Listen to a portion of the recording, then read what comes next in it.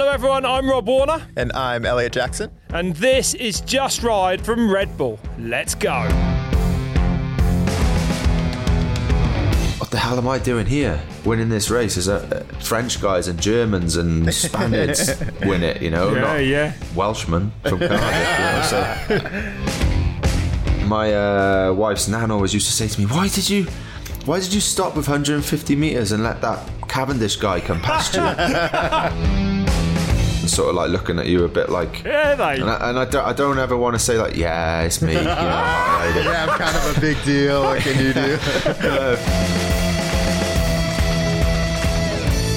Rob, it's season 2. Yeah. Let's go. I've been looking forward to this. Yeah, what have you been up to over the winter? I didn't do much. I had a few months at home, which I may have needed or may not have needed. I don't know. But it was enforced rest. And I don't know, man. It probably was a good thing to get back into the routine of normal life for a little bit there. I know. I feel like last year we were traveling so much. And I was talking to some of my friends. I was like, I'm home, like, not going anywhere for a month and a half. And they were like, oh, I'm sorry. I was like, no. Like, that's good. Like, I'm home forever. Yeah. No, it was nice to be home. It was nice to ride some bikes. That was the main thing. Although British weather's not quite like that, not quite as good as Californian weather in the winters, I know. Elliot. Yeah. I'm over here. We're in London recording. It's not California. It's really not, mate. You can see why I'm miserable in the winters. It's grey and raining. But anyway, let's be positive because we've about to step into a new series. Yeah, we got so many good guests this season. We had some big plans this season. Maybe some a little bit of traveling for the podcast, which I think will be really nice. Yes. What do you think now that you've had some off time? What do you think about podcasts? Well, I loved them at the end of last year. You know, like I genuinely warmed into them. And I just can't wait to chat to these people and listen to these insane, mad, bonkers people that kind of just take all that in their stride, you know, in their own world. Stuff that absolutely is incomprehensible to me in all walks of cycling. Yeah. So that to me is exciting. And I genuinely love finding out what's going on in these basically crazy people's minds a lot of the time, right? It's true. Like, I feel like the further away we move from downhill, the more I understand when people say to me, you ride downhill? That's crazy. Like, that's me. It's not crazy. To all these other cyclists. Yeah, it is 3 minutes. Like, anyone can do it. That's how I feel. That's totally how I feel. Well, we have a good guest today. Go on. We have a dude who won the Tour de France, which is just amazing. Like, How? I know, right? That's how I feel. How'd you win the Tour de France? Well, I know, like, you know, it just feels the Tour de France. How'd you do the Tour de France? 3 weeks. Totally. Through the Alps, through the mountains, through the flats of France. But I can never, ever, I watch the Tour every year. I love it, start to finish. It's the way it unfolds. Yeah, you know, you're not going to miss the Tour de France. And the scenery and the mountains and these tiny, tiny ants, the riders tackling these enormous climbs. I mean, to me, it's like, it's almost it's the purest form of cycling. Like, this is it. It's one of the oldest races in the world. Totally. The history, the prestige. There's nothing like the Tour de France. There's nothing like the Tour de France. It's so true. Yeah. And Geraint Thomas knows this better than anyone. I mean, he won his first gold medal on the track in Beijing. He's been a sprint dude. He's been a cobble specialist. He's been a climbing domestique. I mean, and then he wins a tour, and he's from South Wales, right? And you know what I mean? It's so cool. And so now he's 37, going for the Giro Italia in 2024. After getting second. I can't wait to talk to him. No, I can't either. From what I know about him, and that's only watching him in the Tour and the interviews, he has got his feet planted firmly on the ground. He breaks the mould, actually, to me, of what I really expect a top road pro to be. You know, he's not stuffy. Yeah. He's got time. He chats. He's real. So before we get into it, Rob, I really just want to say to everyone listening, we would love to hear from you. It was really great to get all the messages about what you liked, what you didn't like, guests that you wanted to hear, the the fun stuff and like where you listen to the podcast. So make sure you email us at podcast@redbull.com. Hit us up on socials. Hit the Red Bull Bike channel up on socials. And it's important because, we're the lucky ones who get to chat to these guests, but we want your input. We want to channel the inner you to these guests as well, right? We do. This is everyone's podcast. Yeah. Okay. With that done, let's get into it. Yeah.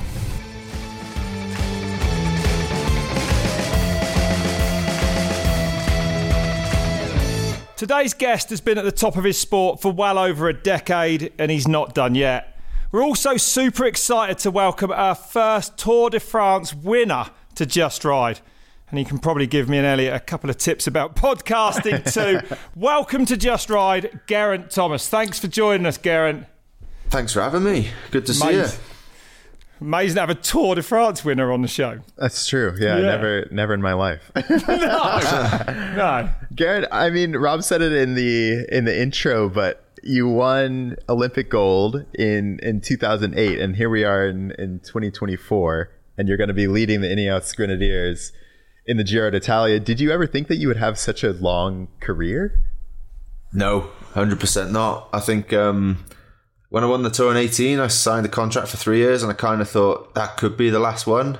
And then, well, since then I've extended twice. So I was pretty sure I was going to stop end of last year. And then I've just still been enjoying it.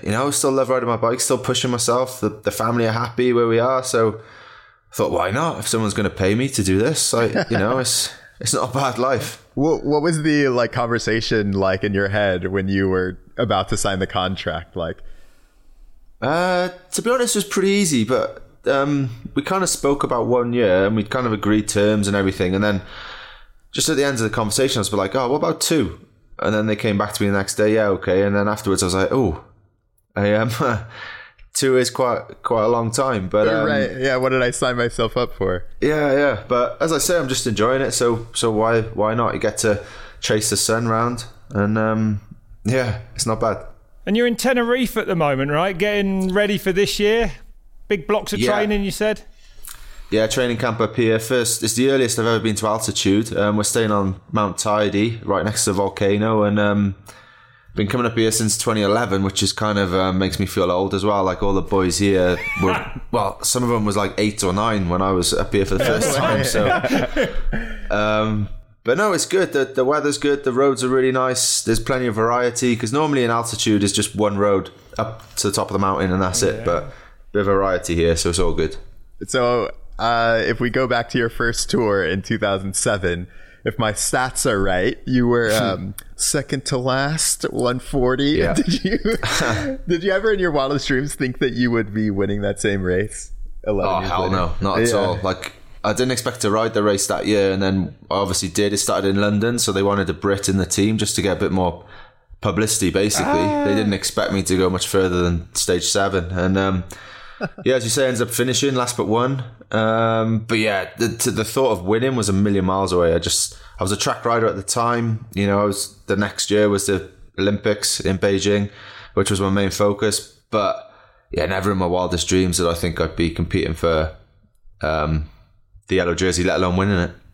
And I've always wondered that, as a road rider, you have this looming thing like the Tour de France. I don't think many sports have something that's that prestigious that you can even compete in. What is that? What was that like coming up and having that even be a possibility? Yeah, just to be a part of it was a massive dream anyway, I used to run home from school when I was 12 to watch the end on Eurosport, and did you? Yeah, I was mad for it. And the thought of turning professional and then riding it in my first year as a pro was just nuts. But then in cycling, the good thing is there's a lot of other races which you can sort of target, no matter you sort of, whether you're a big sprinter or, a younger guy or a climber. There's lots of different races.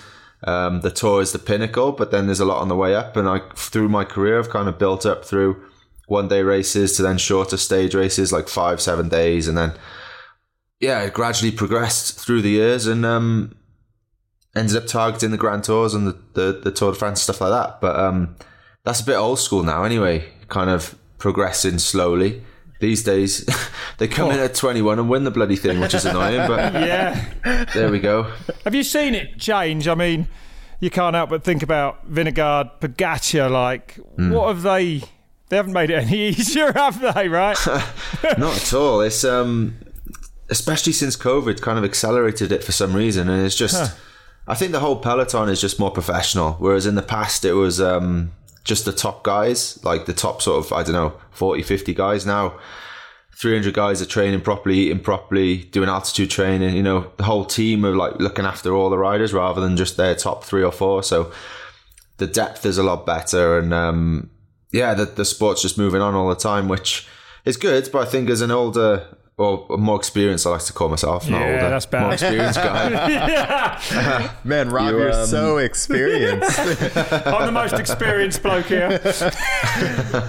You just got to adapt with it as well, you know. And I think if I was stuck in like, this is what I did 10 years ago, then I wouldn't be able to compete anymore. You have to sort of roll with it a bit. So do you enjoy that? Do you enjoy changing things up? Do you enjoy, like, you know, trying to stay on the pace, really? Yeah, I do.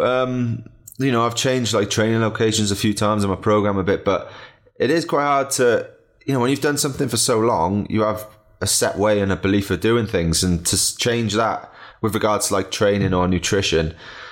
You know, I ate a certain way for so long to then suddenly start eating a lot more on the bike, and it's when you eat and the timing of it, you know, it all makes sense in the science and you believe in it, but at the same time to actually do it is still, it's not just easy. You don't just change overnight, you know, but I have to force myself to do it. But yeah, I definitely like mixing it up is probably why I've done it for so long as well, really. I'm in my 18th year as a pro bike rider now, so if I did the same thing for 18 years, for sure I would have stopped by now. Yeah. Can you talk about some of those like younger riders coming up? I mean, there's, I think one of the most high profile of Remco Evenepoel. Yeah, so he's a super talented Belgian guy, and he basically turned pro straight out of the junior category, which is quite rare anyway. And then he was winning pro races straight away, big pro races, and just kind of, I started calling him the little bastard. And why? Because he's a little bastard, basically. Like, it shouldn't be that easy, you know? But the problem is, once it's translated into Belgium or Italian or Spanish, I think they take it a bit more seriously. Yeah, so right. My humour's sort of lost a bit on them, so I don't think they know how to take me a lot of the time. But he's a good kid, but it's just annoying, you know? It took me like 10 years to start winning big, but everyone's different, eh? Yeah. Who have been some of your favorite people to ride against, like, if you think back across your career? Well, when I first started out, like when I was watching the tour, like Jan Ullrich was a massive, he won in 97, the 97 Tour de France, and that was when I first started watching it. So I always looked up to him, and then he was the underdog. He kept getting beaten by Lance Armstrong all the time. So Ullrich was amazing, wasn't he? You love the underdog, don't you, as a Brit? Yeah.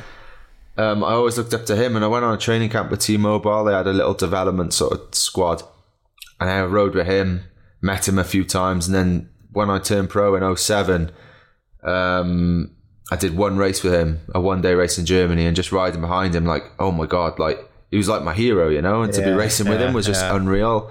I also raced with Lance in the Tour. I was in the white jersey. I was second overall. This was really early in the race, like stage 3 or 4. Yeah. And he comes up to me, he's like, hey man, you can take the yellow jersey today. And I was why? I was like, fucking hell, Lance Armstrong's telling me this. And I was like, nah, mate, surely, nah. He's like, oh man, that last climb's not so hard. Fabian Cancellara, who was in yellow. Yeah. He'll get dropped. Just hang in there, dude. You can do it. I was like, okay. We got to the last climb. I got dropped, and didn't take the jersey. But he came up to me the next day and he apologised. He was like, yeah, that climb was a lot harder than what I remember. It was a little bit harder than I thought. But yeah, that was nuts. You know, like, obviously all the history with him and whatever, but the fact I grew up watching him, and you know, he was winning all the time, and to be racing with him was kind of weird, and having conversations like that. Well, I mean, so yeah.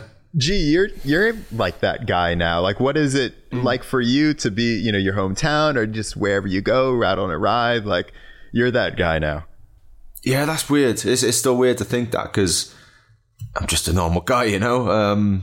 But yeah, back in Cardiff is, I could walk to the corner shop for some milk and everyone's sort of like looking at you a bit like, yeah, they. And I don't ever want to say like, yeah, it's me, yeah, I'm kind of a big deal. What can you do? And then they're like, oh no, mate, you just got something on your nose. But yeah, that is kind of strange. And there's been riders as well, like when I've done some of the smaller races, younger riders come up to me like, oh, it's been a pleasure to race with you, like I've looked up to you, blah blah blah. And it's kind of like what I was like with Ulrich. So it's kind of weird to think that people see me in that same light, because I certainly don't see myself like that. Yeah. Are you comfortable with it? I mean, is it something you like, or would you rather just be like older, as in going back in time, Geraint, you know, when no one before you'd won the tour? We call it experience, Rob. No, no, I meant going back in time before you won the tour. Was life easier than after you won the tour? No, I certainly wouldn't change it. It is nice, although, you know, every coffee shop here we have some people coming up and wanting a picture. But at the same time, like, I don't mind that either, because, you know, when they're polite and stuff, is fine. Yeah. And, it feels nice, you know. Like, and I remember someone, I can't remember who it was, a Welsh sportsman from back in the day, and he's like, oh, yeah, once you're retired and people stop asking you for your photo, that's when you realise, like, you know, it was actually a good time when you were performing and doing well. So just try and live in the moment and embrace it, you know? Yeah. It was funny. I was with my mom, and I was at a bike park or whatever, and somebody had come up to me and was like, hey, are you Elliot or whatever? And I was like, yeah. They left, and she was like, enjoy it while it lasts. Yeah, it's so true. Yeah. Well, it won't last forever, but it might for you, Tour de France winner. Yeah, true that. So, geez, speaking of Tour de France, we kind of love to give our guests an overview of different disciplines of cycling, and we thought it'd be great for you to just explain what the Tour is. I think everyone knows, but just explain the format and what the idea of a Grand Tour, I guess. Well, so it's basically over 3 weeks. You get 2 rest days. You race for 21 days. And yeah, you go over the Alps, the Pyrenees. You got the northern part of France, which can be like quite windy and flat. Sometimes you can do cobbles. It's just a mixture of everything, and obviously it's the pinnacle. You know, every bike rider on that start line is in their best shape. So it's kind of like an annual sort of world championships, you know, and just the media and everything around it, the frenzy, like the fans, like every day there's, you know, it's just lined, especially if it starts outside of France, like it started in the UK a few times. And the roadside is like normally in a race, there's a race for the breakaway. And once the breakaway is formed, it's generally an agreement you stop for a pee. But I said whenever the tour starts outside of France. I did say that, right? It's like, it's a gentleman's agreement that like everyone stops, right? Yeah. No way. Yeah. Actually, they all looked like I was mad in another podcast when I said everyone stops if someone needs a wee. Yeah, no, it happens. Yeah, like obviously you can do it off the bike as well, but if you can stop, you know, everyone's stopping, you stop. But once it's outside of France, you can't without peeing on someone's foot. You know, it's just people lined the whole way, so it's just mad. And that's the tour. It's just like chaos. It's like a soap opera, you know. Every day there's a story. Yeah. Whether in the sprint something's happened, or a mountain day, or someone's done this or that. Like it's just, and the frenzy is just mad, and it's tenfold to any other race, really. Can you give us a little, like, paint a little picture of what it's like to be in different parts of the peloton? Like if you're in the middle of the peloton, what does that feel like? Or at the front? He's always at the front, Elliot. He's always at the front. Of course. Yeah, we do ride in the front a lot, but yeah, we do, of course. Yeah. The front is, right? Yeah, that's the main thing. That's the main reason, you know, it's safer. Like if there is crashes or dangerous sections, there's less people in front of you. So if someone crashes, you know, it's a higher percentage that they'll be behind you, basically. At the back it's nice at times to just chill out, but at the same time, when you're going around corners, if it's a technical section, that elastic sort of, the guys in the front are accelerating out as you're still decelerating coming into the corner, so it can be quite hard at the back. In the middle, you're sheltered, but the risk is just a bit higher. Depending on what's happening in the race as well, but in a bunch sprint, the closer to the front the better, really, like, because even though I'm not sprinting, it's just bonkers everywhere. Everyone's stressing, and like these days as well, when we've got all this technology, like Google Maps and all this, like, and got the DSs, like the bosses in the car behind telling you the information, like, oh, get to the front now. And you got 180 people trying to get to the front. So it's pretty manic. At least back in the day, if you did your homework, you knew what was coming up. Sure. Whereas now everyone just gets told it. So, yeah. Huh. Is it sounds like there's not really that much time you can relax, even on the flats, like on the big flat stages with a massive peloton. You see all these huge pile-ups, and it's hectic, isn't it, start to finish? Yeah. It used to be more chilled, but these days it's basically full on from kilometre zero from the start till the end. So is it really? We just kind of see it as 4 or 5 hours, whatever it's going to be, of concentration. You used to be able to have a chat with your mates or whatever, but now it's just fully, you're in the zone for 4 or 5 hours and then you chat afterwards, you know. That's just the way it is. And you've seen it change in your time in the peloton. It's changed so massively, it sounds like. Oh yeah, 100%. It's completely different. It's kind of like as if it's junior or under 23 racing now. There's sort of less respect for each other as well. Yeah, it's like everyone just like goes where they want, chopping each other up a bit. Whereas before you'd fight for position, but it'd be a bit more calm. Whereas now it's just bonkers, and that respect and sort of that hierarchy in the peloton. Not that was, it kind of was a good thing, but like in a certain way. But now it's just every man for himself, dog eat dog, which you've just got to join them, haven't you? Really get stuck in. Yeah. What I guess from a layman's point of view, what goes on tactically? Like you mentioned, you have the team car and they're telling you to be at the front at different times. Like what do tactics look like in the peloton? Well, in the Tour, there's so much going on, especially once you get like 2 weeks into the race, because there's 4 different jerseys. The yellow jersey for the overall, there's the polka dot, the red spotty one for the climbers jersey. There's a sprint jersey, which is green, and a young rider white. There's also a team classement, and there's obviously the race for the stage as well. And so there's so much going on. You kind of need to know what each team are sort of trying to do. You have your tactics, but then that can be influenced by others and everything. And it's not like a game of football where it's just you against your opponents. There's like 22 teams in the race, and there's a lot going on. So tactically it can get super confusing. I think that's one thing which new people to the sport probably struggle to get their heads around really initially. And it's a team sport. Like that's another thing that people kind of, my wife's nan always used to say to me, why did you stop with 150 meters and let that Cavendish guy come past you? But you kind of have to explain, but I was helping him get in the right position so he could sprint and win. So, but you were winning. Why'd you stop? You could have done it. Yeah, that team aspect is different as well, really unique, really, because we train alone, really. Like it's all individual. The training, you live all over the place.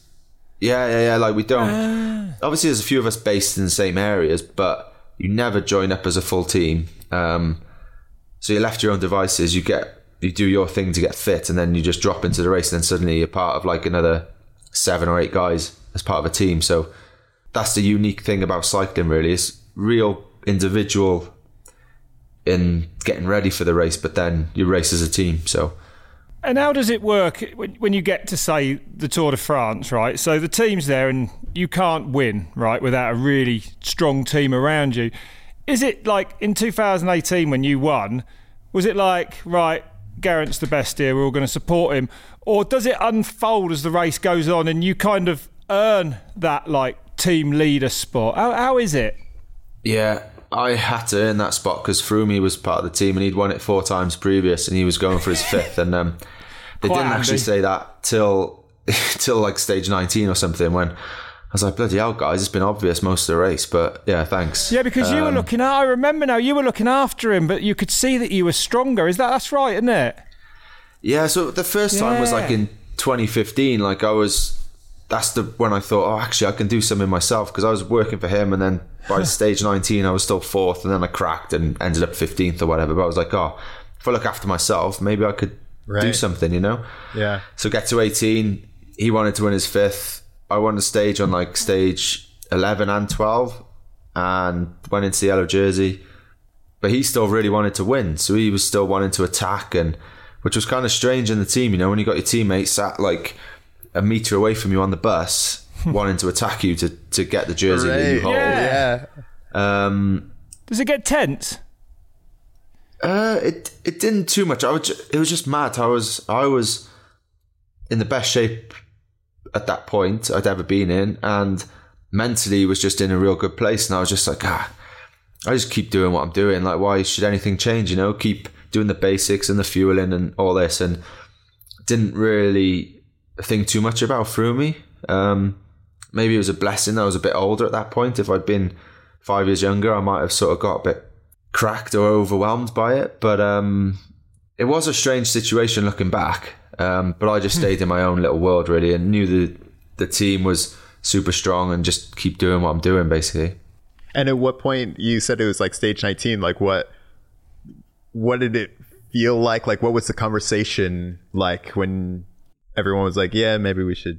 It was after the last mountaintop finish. And then we had another quite hard stage, a time trial, and then the finish. So, but after that last mountaintop finish, I walked onto the kitchen truck, because we basically have a truck with the kitchen and the dining room on there, so the chefs can make the food and it's easy and all this. Proper divas we are. And I wasn't going to say anything, but that's all good.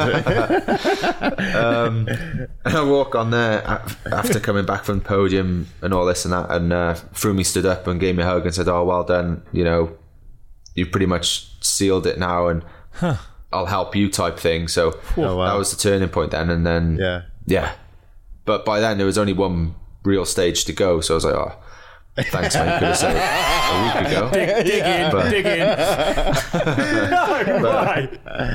Yeah, but it was great. It was unbelievable, that race, really, and it definitely changed everything going forward. Yeah. I mean, what was it like in Paris? Like, to stand on the top of the podium? I feel like that image of somebody standing on that podium, you standing on that podium with a yellow jersey at the end is crazy. Yeah, it's nuts. Like I say, watching it since I was 12, and then 20 years later, I'm the one doing it. And cool. I saw something about imposter syndrome or whatever it's called the other day, and I was like, yeah, it did feel a little like that. Like, what the hell am I doing here? Like, winning this race is unreal. Like, French guys and Germans and Spaniards win it. Yeah. Welshman from Cardiff, so. But no, it was unbelievable. Like, all my family were there. Like, wider family as well, my best mates, and it was kind of like the party then was kind of like a wedding, but I was the bride this time. You know what I mean? It was like all about me, and but that was some party. It was great. Do you have a special memory from that race? I mean, stage 11 that year was insane. Yeah, that first stage win on the mountaintop was big, and then the next day to back it up and win up Alpe d'Huez in the yellow jersey, which no one had done before, was insane, really, and I just couldn't really get my head around it. It's still weird to think of, really. It's like the most iconic climb in the race, the Alpe d'Huez, so to win up there in yellow was unreal. And then obviously the TT, I just remember the last 500 meters. So Nico Portal was the DS at the time. Sadly, he's passed away now, but I remember asking on the radio, like, "Nico, have I won? Have I won the Tour?" And he was like, "Yes, Jay." He called me Jay. He was French. He couldn't say G. He was like, yes, Jay, you've won the Tour." And I was just like, it was just, that feeling was just unreal, and crossed the line. And then I saw my wife, who, she didn't tell me she was coming. The team had flown her out. They flew a private jet as well. I was like, mate, I wouldn't be on a private jet. But, and then, she was there, and like my coach Tim and Dave B, the big boss, who I'd known since I was a kid, so it was just unreal, really. And then Paris was just amazing, but normally you'd have a few drinks the night before Paris, but I was like, no chance, like, I'm not risking losing this jersey on the last day now. It's still a race. Like, it's a procession to the Champs-Elysees, but it's still it's the biggest race a sprinter can win, so it means a lot. So quite high risk, isn't it? The last stage is like, it's chaos, isn't it, round and round there? Yeah, without a doubt. And you can puncture, or anything silly can happen. And so, stayed switched on till then, and then won the race. And enjoyed the next sort of 6 months then, yeah. You spoke about your win on Alpe d'Huez. I guess it might have brought back some amazing memories to see your teammate, young Tom Pidcock, do the same last year. What was that like for you to watch? Yeah, it was nice. I would have preferred to have won mine. There's the honest answer. Yeah, but if it's not going to be me, it might as well be a teammate. But it was good to see him win. He's got a lot of pressure on his shoulders. He's one of the main riders in the team, so that was good to see. And the fact that I'd had a good day as well, though, made it better for me. If I'd had a bad day, it would have been a bit harder to.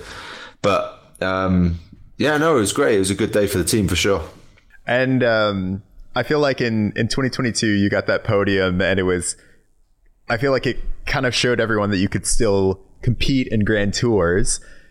But the focus, I feel like it's kind of shifted to the Giro. Is that right? Yeah, like I'd been on every step of the Tour podium. The Giro was something I'd crashed out of a couple of times for no fault of my own. But yeah, those things happen in cycling. So I wanted to go there. Went there in 23 last year. And I just got so close. But after the start of the year it was...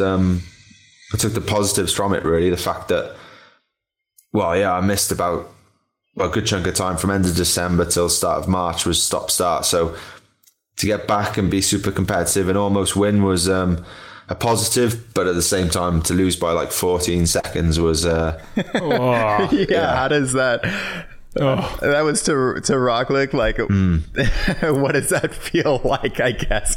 Like, obviously, it feels bad, but like, what does that come down to? Is it just is it one moment? Was it just 14 seconds over the course of those 3 weeks? Yeah, it's hard to say. I guess it was all down to that TT, and he had a worldie of a day, and I didn't. Basically, I was still second on the stage. So it wasn't like I had a terrible day. Yeah. It's just one of those things, really. But it's mad to think, 3 weeks of racing, like over 80 hours, and it comes down to 14 seconds. But that's the way it goes.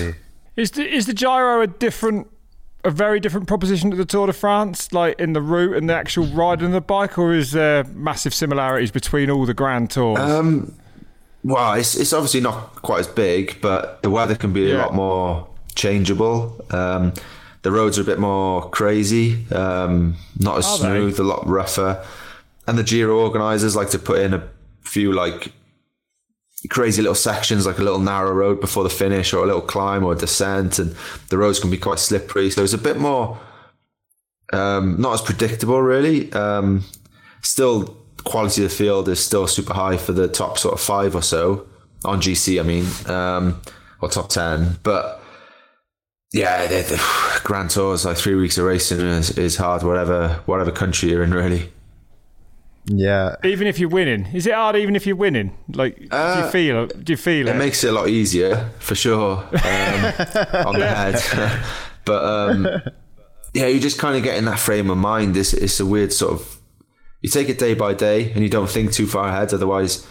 Yeah, just like a long climb, you don't see an hour climb as like, I've got an hour of this now. You try and break it up into sections and stuff, and that's exactly how you treat a Grand Tour as well. You have your phases of it, and then in those phases, then it's every day, and you just have your plan for that day and the nutrition and everything, and you stick to the basics. And it's quite boring, like to say it, but that's kind of how I get around it, really.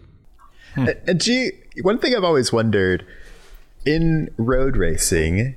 All of you guys train so hard. What separates, somebody like you from somebody who gets 50th or, never goes for a tour win? Because it feels like everyone is working so hard. Yeah, I think the top few are definitely separated by, physiologically, like you say, is pretty close, really. Yeah, I think it's just the mental side of things, I believe, in any sport, really. Once you're at the very top, the margins are so small. I think it's mentally how you deal with the pressure, how you sort of treat it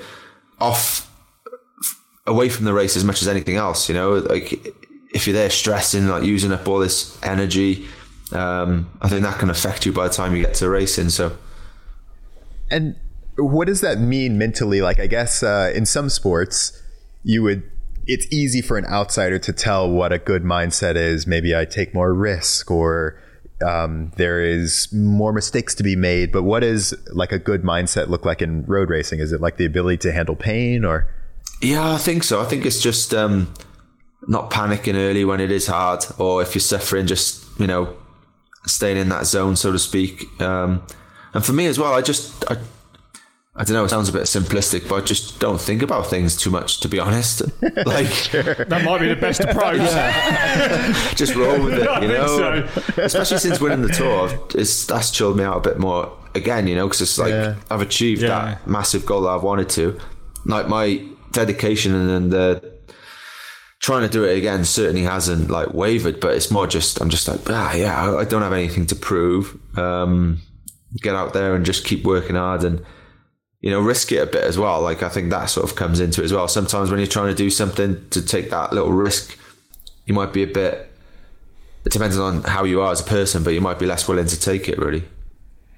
Yeah, it's super interesting. Like, the more we've done this block of podcasts recently, and all of these top athletes are so chill, like in all of the different sports. And it's so funny because I think from the outside, you would imagine it being the opposite. Like, do you feel like that? The better you've gotten, the more you can let go, I guess. Yeah, I think so. Like I said earlier, it's weird, but in the tour I won, I was kind of like the most chilled I felt I've been at a race yet. You know, I'm leading the tour. I don't know. Like, you know, you're leading the biggest bike race in the world and you might win it, but right. Obviously I didn't think of that. As I said, you think of the next day, and I was just kind of like, yeah, well, you know, I've won 2 stages. I'm in the yellow. Keep doing what I'm doing. You know, they're not going to grow a third leg overnight, you know, so just keep doing it. Totally. Yeah. I've heard that. Like, what are the mind games that kind of get played? You know, do you ever put on like a poker face to make somebody think that you're suffering a little bit more than you are? Yeah, you definitely try and sort of stay poker face most of the time. Fortunately, I kind of have that easier than most, I think. But yeah, and I stay off social media as well, definitely. I don't read all. Interesting. Oh, yeah. During a race, I just try to, unless you have a good day and just for your ego, it's nice to read a few nice things, you know, but sure. Other than that, nah, just stay away from it, because it's only going to get you like het up, in it. Like, what do I care what Joe Blogs down the road thinks, you know? Like, would I go to him, ask for advice? No. So no, it's not worth even like wasting energy on that, to me. Do people look at your face to see how your condition? Do you look at other riders' faces? Do you try and sort of weigh them up then before an attack? Yeah, I think it's more body language and stuff as well, really, and how that team's riding, if it's different to normal, or but I'm sure like other teams, like the directors in the car, might notice something like, oh yeah, he's at the back, you know, of a group of 6, like where he might not normally ride, so that's a point to try and take advantage, because he might be suffering. But guys also try bluffing a bit, like Roglic in the Giro last year.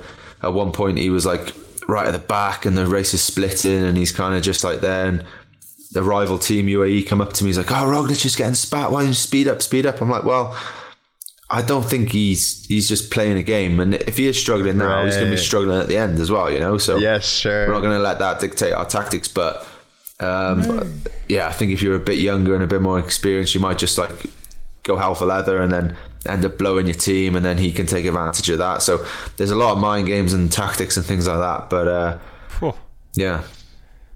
Oh, that's fascinating. Yeah, it is, isn't it? So I know you announced it a couple of weeks ago, but what are your plans for 2024? So I'm going to go back to the Giro, especially after last year. I'd love to go back one more time, just see what I can do, and then I'm going to try and back that up with a tour as well. So it's a massive challenge. I've never done it before. Well, I did it once in 2017. I crashed out of both. Didn't finish either. So hopefully it's better than that. How much time is in between the two? It's like 5 weeks. But I think it's probably better for me, because last year I did the Giro and the Vuelta, and there was a few months maybe between, and it's hard to sort of peak, come down and get back up. So it's more about just trying to stay lean, basically, not put on too much fat, and just sort of freshen up, stay active, and then just go there and see what happens, really. But it's a big challenge, but, you know, as I said, 18th year pro, I need something different to motivate me and excite me. Yeah. Am I right in thinking that Stephen Roche back in the day, did he win all 3 Grand Tours in 1 year? Is he the only dude to do it? And is that even possible now? Well, he won the Giro Tour and the Worlds, so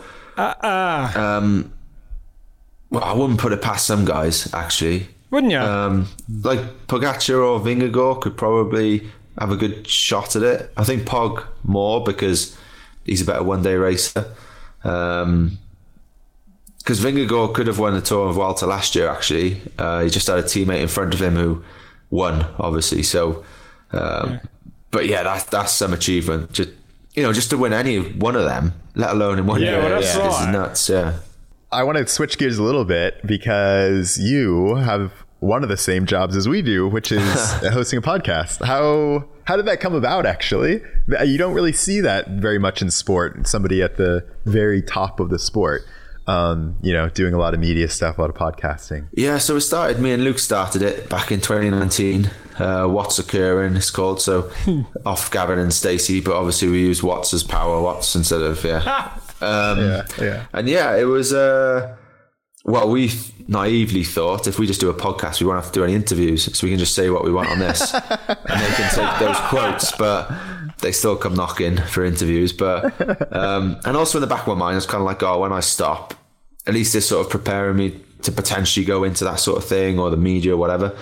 But as I said, I keep extending my bloody contract, so I'm still racing and still podding, but it's good fun though. So we got What's Occurring, and I've got my own Geraint Thomas Cycling Club, which I do with Tom Fordyce, who writes my books. And so the two are very different. Like with Luke, this is like me and Luke down the pub talking about the race, and with Tom we get a guest on, and it's a bit more professional, really. Well, Tom's a professional, and I just chat away like normal. But we had Luke on at the beginning of last season. And it's crazy that you guys will go straight after a race and just do a podcast. Yeah. Like I say, it's we don't think about it too much. We just get on, spit the shit and get off. But it hasn't got us in too much trouble yet. But as I said, it's when it's translated, I think it can be lost a bit in other languages, and when it's quoted as a headline sometimes. But whatever. I think that's the other thing about being experienced, isn't it? You end up not really like your granddad. He doesn't really care what he says, does he? So we're a bit like that. No, that's right. We were having this conversation before too. Like, I think at a certain point, at a certain level, like after you win the tour or whatever, you can kind of say what you want because you're the best.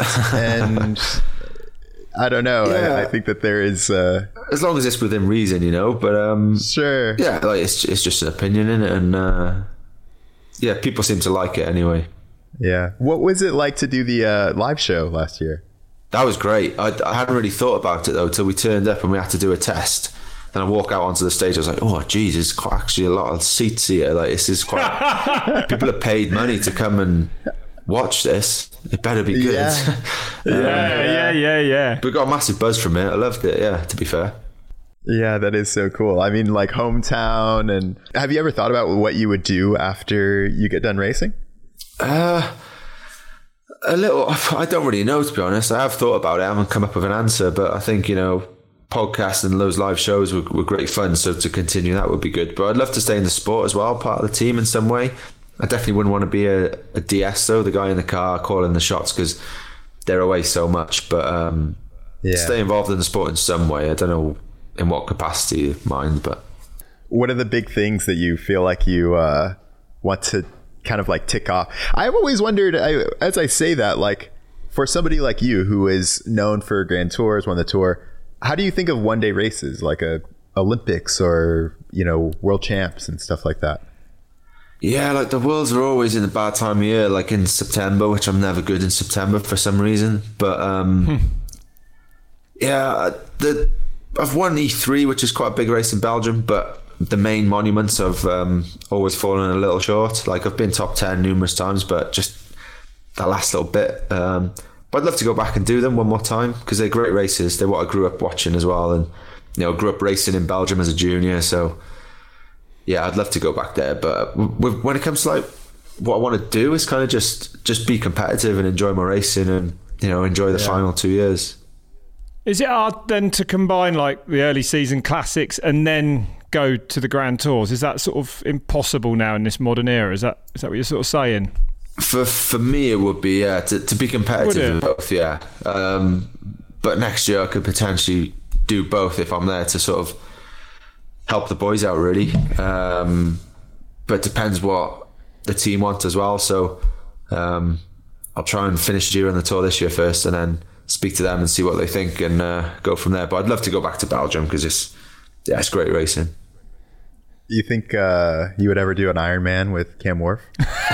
Yeah, definitely. I think for mental health more than anything, I think if I have a big goal like an Ironman, it would be something to get me out of bed in the morning. So I'd love to do one for sure.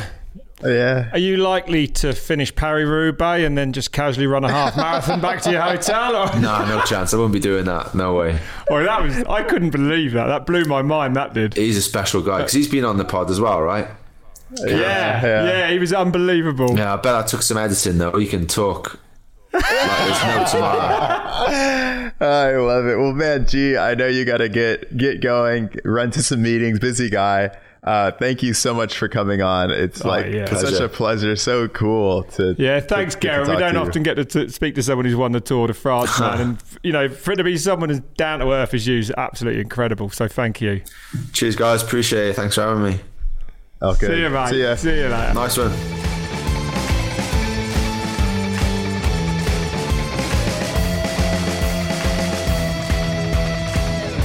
Well, we just spoke to Geraint Thomas. Wow. That was an unbelievable moment. I've only ever seen him on the telly, and there he is on my telly today. It's it's one of those things, like, it feels like maybe a little bit meta, but it feels weird, interesting to talk about great sporting moments with the person that experienced them. Like, you're having a conversation about a great sporting moment, and when he's talking about, you know, riding up Alpe d'Huez, and then I can picture that, and I'm having the conversation at the same time. The experience, I know. I think you mean that, like, the experience of watching it is like a wow factor to us, but to these athletes, that's almost just what they do. Like, it's in like Geraint feels to me like he just takes it in his stride. Well, he does, you know what I mean? And I love the fact that he was pretty honest about, you know, I expected some romantic answer when I said, what was it like to see a young Tom Pidcock climb it? He was like, well, I'd have rather won it. Totally. I was like, tears in my eyes. Nah, I'd have rather smash that win. Totally. I know, I love Amazing. It is. But these are the most competitive dudes on earth, man. Even though they've got this laid-back demeanour. Don't forget what he goes through to win a Tour de France 3 weeks like that in the mountains. You know, it's unbelievable. Well, I was laughing too that it was like when he won, like, even on a team level, like, he's working for Chris Froome the whole time. Yeah. And then, like, you know, second to last stage, I think it was, you know, Froome's like, well, I guess you can have it. You know what I mean? Yeah. Well, that's just that. It's, you know, for us, it's also a mad environment. It's team environment. Right. It's so different to anything that we know. We come from probably the most individual sport on earth, downhill mountain biking. But it's just funny how I'd love to be on a bus and see the dynamics between the riders and the politics as the weeks unfold. It must be quite, I think, a manage, really. Yeah, and I love that he kind of did a bit of an overview of what makes road cycling difficult, right? Like, there's so many things you have to think about. Like you said, you used to be able to chill, have a conversation, but now you're, you know, is this person